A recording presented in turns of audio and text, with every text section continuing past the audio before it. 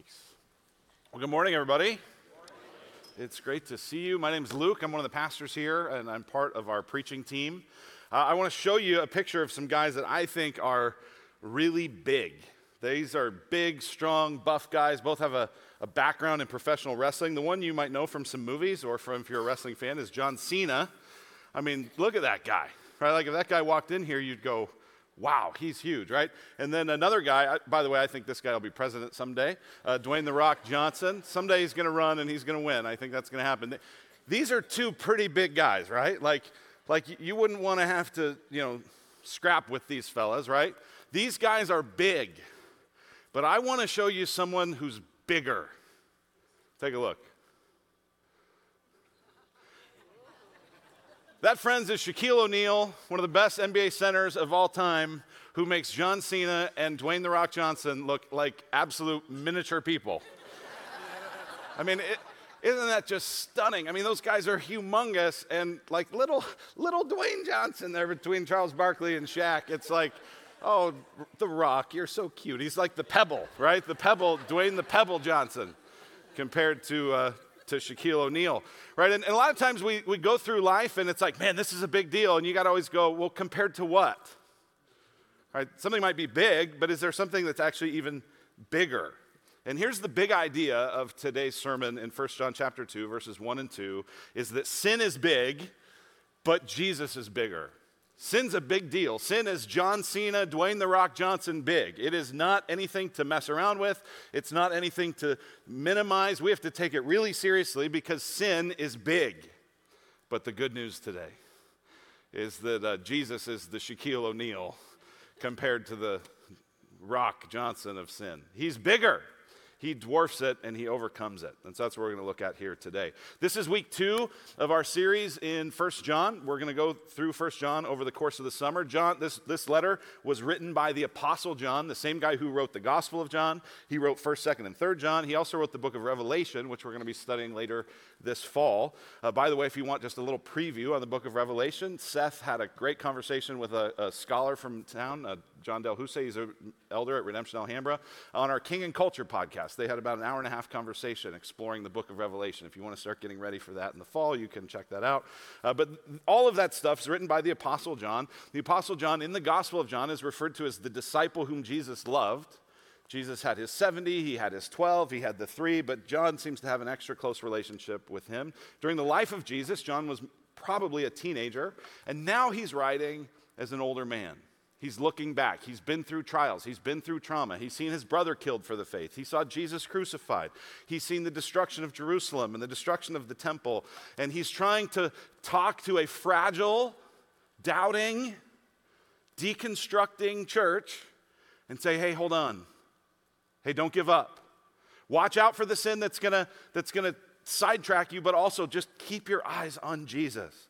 Last week, we began it by looking at 3 lies and the truth, the lies of posturing and minimizing and arrival, these ways that we downplay sin and act like it's no big deal, compared to the truth that we were called to in the first chapter of 1 John, which is to walk in consistent obedience, confessing sin. And if we do that, we'll stay connected with God and our sins will be cleansed. We'll have forgiveness and we'll have fellowship. That's what we looked at last week. Now, today we begin chapter 2, and there's a sweet shift in tone, just even in the first few verses, or first few words of the first verse of chapter 2. Notice this, where he says, my little children, my little children. Here it's like he's kind of, when you talk to a child and you kind of get down at their eye level, he says, my dear children. Now, you do that sometimes when you have something really important to say. So the shift in tone is to say, hey, there's something really important. Here's what I want you to see. Sin is big. You got to watch out for it. But remember that Jesus is bigger. It's a sweet tone before something really big. So let's pray, and then we'll look at these 2 verses together. Father, we thank you for your word. Thank you for how it encourages us when we're fragile, when we're doubting, when we're weary, when we're wondering if you're as good as you actually are. God, we pray today that you would send your Spirit through your word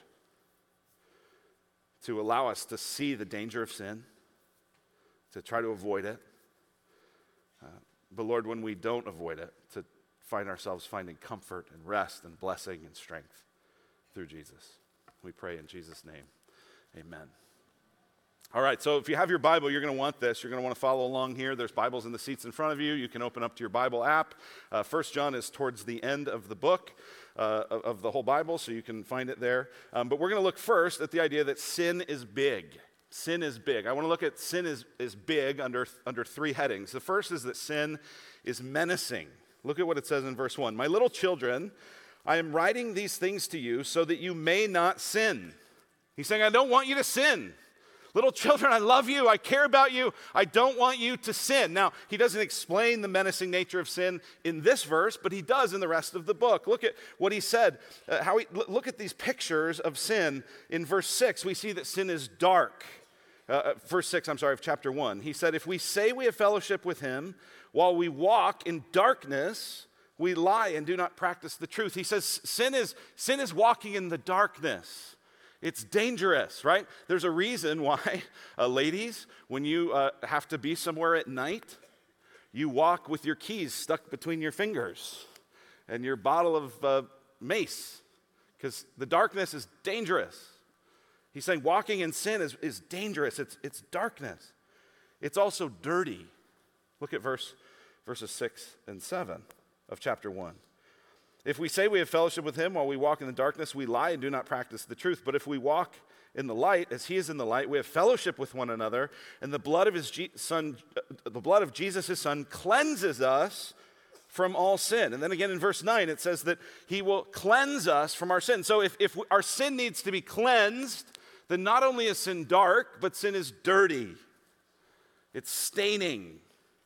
It sticks to us. It's grimy, right? Sin is menacing. It's trouble. It's bad. You don't want it. It's dark. It's dirty. It's also diabolical. Look to chapter 3, verse 8. Chapter 3, verse 8. You're going to have to swipe a couple times to the right there, maybe on your phone. Whoever makes a practice of sinning, it says in chapter 3, verse 8, whoever makes a practice of sinning is of the devil, for the devil has been sinning from the beginning. The reason the Son of God appeared was to destroy the works of the devil. So when you're sinning, you're actually aligning yourself, not in your head, not in your, like, the loyalty oath you would take, but in your actual behavior. You and I, when we sin, we're not only walking in the darkness, we're not only staining ourselves with the dirtiness of sin, but we're actually aligning ourselves with the devil. It's diabolical. Making a practice of sinning is of the devil. This is menacing. You should be nervous to sin. A lot of us, we've just made peace with it. Like, yeah, everybody does it. And we believe the doctrine of total depravity. Like, everybody sins everywhere, so it's not that surprising. Whatever. He's saying, I'm writing these things to you, little children, verse 1, so that you may not sin. I don't want you to sin, he's saying. Watch out for this. You know, it's interesting. Some scholars studied lots of different people groups all over the world to try to figure out what are the things that everybody in the world has in common. One of the things they found was that a worldwide fear, again, this isn't every single person, but this is people everywhere, have a worldwide fear of snakes. Part of me wonders, is that because of the Garden of Eden? Even you read chapters 1 and 2 of the book of Genesis, and it's like everything is orderly and everything is good. Then you turn to chapter 3, and now there's a talking serpent. If you had never read it before, you'd be like, wait a second. This is crazy. Why is there a talking serpent? That's nuts. Here's why. Because sin is crazy. It's nuts. It doesn't make sense.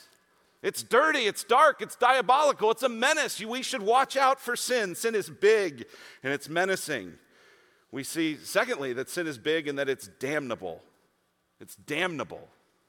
It is worthy of our damnation. My little children, I'm writing these things to you so that you may not sin. But if anyone does sin, we have an advocate with the Father, Jesus Christ the righteous. Verse 2, he is the propitiation for our sins. Now, we'll explain more later what propitiation means, but it means it means absorbing wrath. In other words, our sin is damnable. It deserves wrath. It deserves God's anger. It deserves God's hatred. Now, we've got to think about that. Okay, what is God's wrath? Here's a definition, simple definition of God's wrath. God's wrath is his intense hatred for all sin. His intense hatred for all sin. And the Bible over and over speaks of the wrath of God. The same author, John, in his gospel, John 3:36, he says this, "Whoever believes in the Son of God has eternal life. Whoever does not obey the Son shall not see life, but the wrath of God remains on him." Romans chapter 1, Paul picks up this idea. Romans 1:18, "For the wrath of God is revealed from heaven against all ungodliness and unrighteousness of men who by their unrighteousness suppress the truth." He says this in Colossians 3. He says, "Put to death, therefore, what is earthly in you, sexual immorality, impurity, passion, evil desire, and covetousness, which is idolatry. On account of these, the wrath of God is coming." The wrath of God, God's intense hatred for all sin. Moms, you might know what wrath feels like. Dads, you too. But Molly and I, we talk about how there's these moments, especially with our younger kids, when you're walking through the parking lot to get back to your car or to head into the store, and someone comes tearing around the corner like a little too quick for a parking lot. And it's like a little scary. Molly has, her phrase for it is, it's insta-fury. Right, like lightning bolts are shooting out of her eyeballs and, if possible, her hands, like towards these people, right? Like it is just, she doesn't have to think about it. It is just a hatred for something that is potentially going to ruin her kids. God's the same way. Think about this. What if we had a God who didn't hate sin? What if God didn't hate sin, right? Like on one hand we go, the wrath of God, that sounds so mean and that sounds so upset and that sounds intense hatred. Ooh, I don't want a God who's intensely hating stuff. Really? So you want a God who looks at injustice, who looks at selfishness, who looks at cruelty, who looks at hatred, who looks at greed, who looks at sexual exploitation. You want a God who looks at all that and is like, meh, whatever, go ahead. Or you want a God who's like, I actually kind of like that stuff. No, you want a God who hates sin. Right? If we had a God who didn't intensely hate sin, if we had a God with no wrath, who either delighted in sin or was meh about sin, here's the thing, we'd also have no hope for justice. Because if you look around, you see a lot of injustice in the world, you see a lot of sin in the world that appears to be going unpunished. Doesn't it? I mean, you kind of look around and you see all these people exploiting and hurting and being cruel and starting wars and on and on. I don't need to list all the things. You look at all the things and you're like, God, where are you? God, are you going to do something? No one's doing anything. Here's our hope for that, is that there is a God of wrath.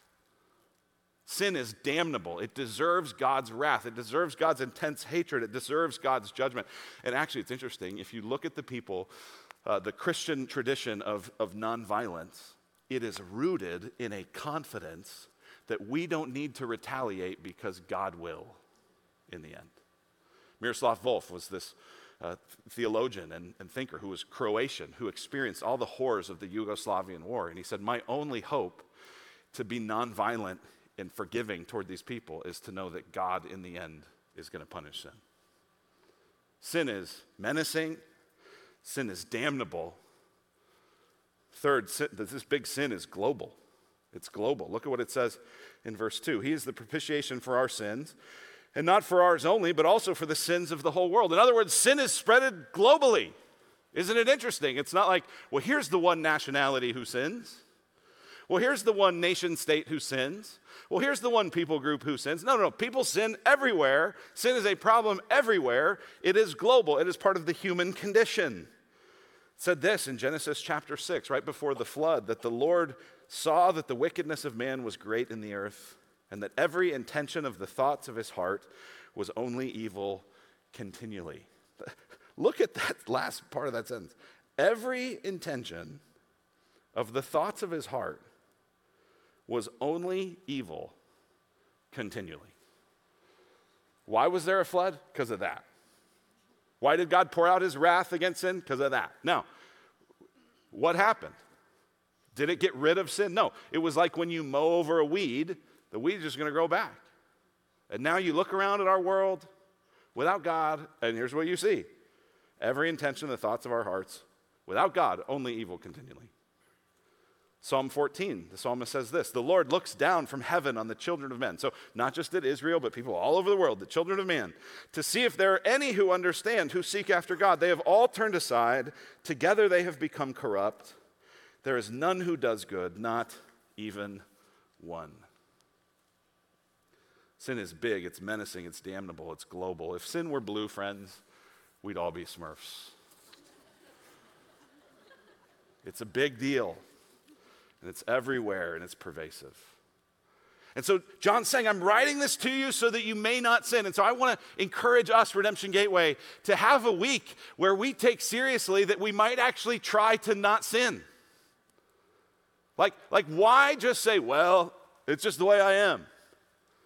Well, I struggle with. Are you struggling? Like that's what John's saying. I want you to struggle. I want you to see this is dangerous. This is menacing. This is damnable. This makes God angry when we sin. This is all over the world. This has to be dealt with. Something must be done. And we're going to talk about what God did to do something about it, but I want to encourage us who follow Jesus to take John's words seriously, to take obedience seriously, to take faithfulness seriously. And here's why. Because just like Molly has insta-fury when something is threatening her children, God is angry at sin because it's threatening you. It's ruining you. When God says don't, he means don't hurt yourself. Don't ruin yourself. Don't sin because there's a better way. That's what he's saying. Sin is big. But here's the good news this morning. But Jesus is bigger. But Jesus is bigger. Man, what a stunning look at the bigness of Jesus. So just like we looked at sin under 3 headings, we look at the bigness of Jesus under 3 headings. First, Jesus is our advocate. Jesus is our advocate. Look at what it says. My little children, I'm writing these things to you so that you may not sin. But if anyone does sin, we have an advocate with the Father, Jesus Christ, the righteous. An advocate is someone who acts as a spokesperson or a representative of someone else, someone's policy, someone's purposes, just someone as a person. Now, this particular word, in Greek literature, it refers to someone who's associated with court cases, but not necessarily always the lawyer, sometimes just a friend who is advocating, someone who is speaking on behalf. Right? Here's one way to think about it. Some of you have someone in your life who is a constant critic of you. They're constantly telling you what a problem you are, how stupid you are, how could you do that? Sometimes it might be a parent. Sometimes it might be an in-law. Most often it's yourself. So some of you know that constant critic. You can't ever please them. You can't ever make them happy. They're always going to point out what you did wrong. Now here's the thing. Imagine the opposite.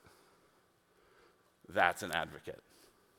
An advocate is someone who's going to speak up, someone who's going to come to your defense, someone who's going to explain, someone who's going to intervene on your behalf, not to condemn you, but to exonerate you. Right? Matthew Brazelton, one of our pastors here, he often is playing the role of advocate for me, even when I don't want it.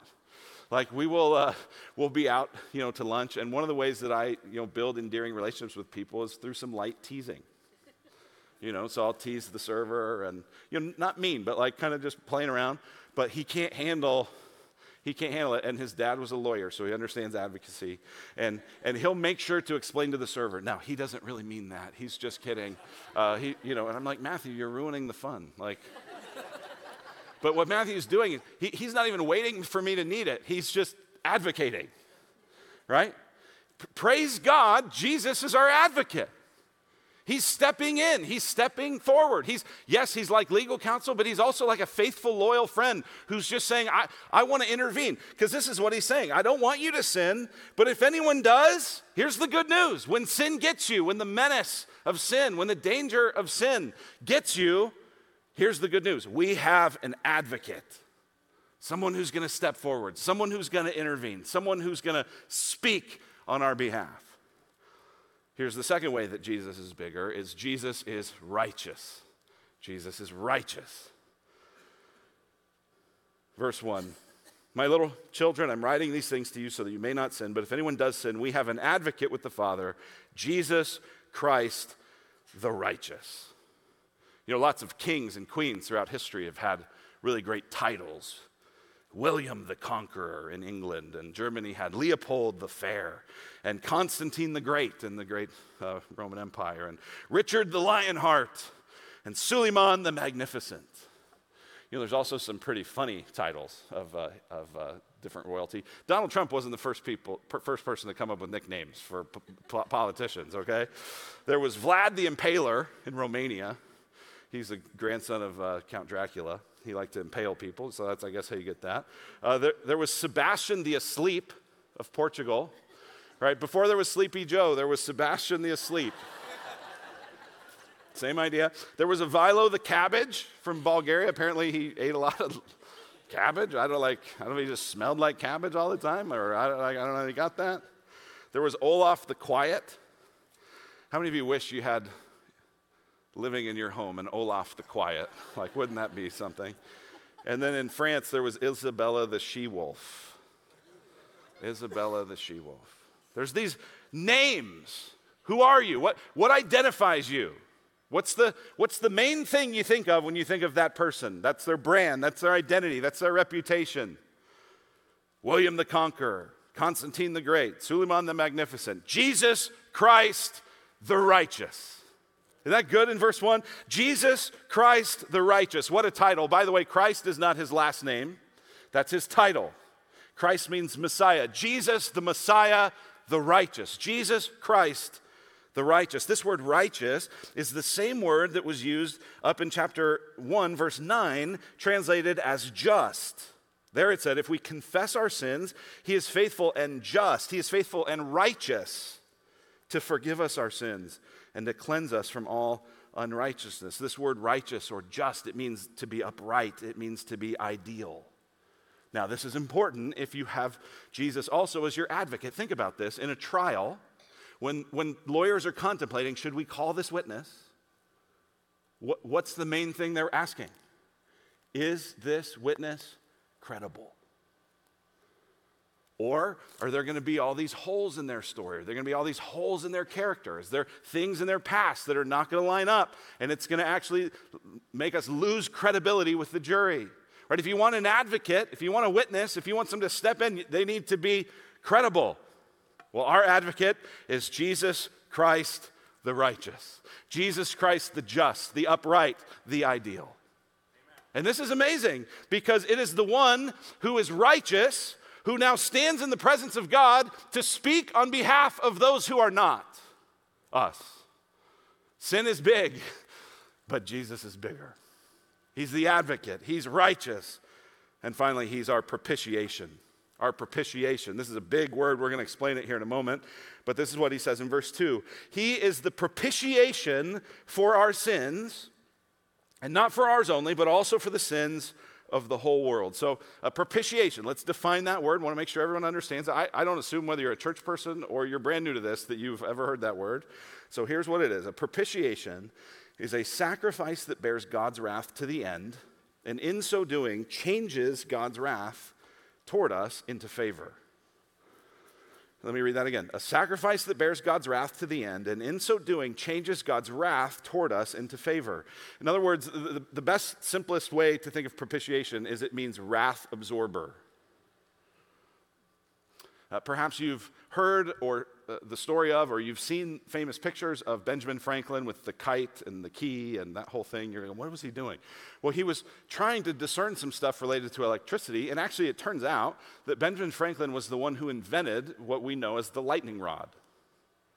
In those days, you would have lightning strike a home and the thing would burn to the ground. And so he figured out a way that you could get this piece of iron and you could put it on top of your house, and then you could wire it outside the house and ground it in the ground, and the lightning could strike that and keep the lightning from burning the house down. The wrath of the sky from destroying you. The lightning rod is the propitiation, right? The wrath of God, the insta-fury, the shooting lightning bolts of God's wrath is absorbed by Jesus. That's the good news of this. We have an advocate. He's also righteous. He's also the one who's absorbing God's wrath on our behalf. He is the propitiation for our sins. And I love that definition because it says not only does he do that, but he then changes God's wrath into God's favor. Right? Imagine if you had a lightning rod that didn't just absorb the power of that electricity, but then it could actually use it to power your house. That's the kind of propitiation Jesus is. That it's this death of Christ that not just forgives our sin, but connects us with God and fills us with the Spirit and sends us out to accomplish God's purposes in the world. He's the propitiation for our sins. But it continues, and this starts to raise a question, like, what does this mean? Here's how it continues. He's the propitiation for our sins, and not for ours only, but also for the sins of the whole world. Huh. What does that mean? Because we're going, okay, he's a propitiation. He's absorbing the wrath of God that our sins deserve, but not just for us, but also for the sins of the whole world. What does that mean? In what sense is Jesus the propitiation for the sins of the whole world? Well, there's been different ways that people have tried to think about this and make sense of that verse. It's kind of a challenging verse. One idea is maybe this means that every single individual is saved. Maybe, okay, if Jesus is the absorber of the wrath of God, not just for us, but for the whole world, well, then that must mean every person ever is saved, and there's a kind of universal salvation, and we do not believe that. That is not even what John believes, because he's going to say in chapter 5, verse 12, whoever has the Son has life, whoever does not have the Son of God does not have life. And again, back in his gospel, he says, whoever believes in the Son of God has life. Whoever does not believe, the wrath of God remains on him. Okay, so the wrath of God can't remain on a person for whom Jesus already absorbed it. So it can't be that. It can't be, and the Bible all over the place talks about people who reject Christ and go into eternal separation from God, go into hell, go into damnation, experience the wrath of God, not absorbed for them through Jesus, but themselves. So it can't mean that. Okay, the next way people try to think about it is, okay, well, maybe what that means is that Jesus died to make salvation possible for everybody, but then actualized for the people who really believe. So it's sort of this blank check, and some people can cash it in and some people don't. Here's the problem with that. If that's true, then it would mean that some of the blood of Jesus was wasted.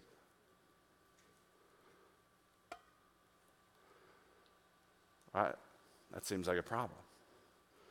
Okay, so it doesn't mean every individual is saved. What does it mean? Well, I think actually this verse, when you compare it to another verse that has almost the exact same structure, here's what you see, is what this means is that Jesus' death was for people all over the world. Sin is global. It's a global problem. It affects people of every nation, tribe, and tongue. And therefore, Jesus' wrath-absorbing power is not for the Jews only, but it's for people from all over the world. So he's not saying every individual without exception. He's saying for every kind of person without distinction. So that's what he's talking about. Let me show this to you. And I'm going to use the touchscreen to do this because I think it's helpful to be able to actually see this. In John chapter 11, again, same author, right? So when we're comparing like tough verses like this, one of the good Bible study habits is to go, is there any other place where this author wrote something that sounds kind of like this? Yes, there is. It's John chapter 11, verses 51 and 52. And look at the sentence structure and how similar it is to the sentence structure here of verse 2. This is talking about there was a high priest who had prophesied, and here was his prophecy, that Jesus would die for the nation and not for the nation only,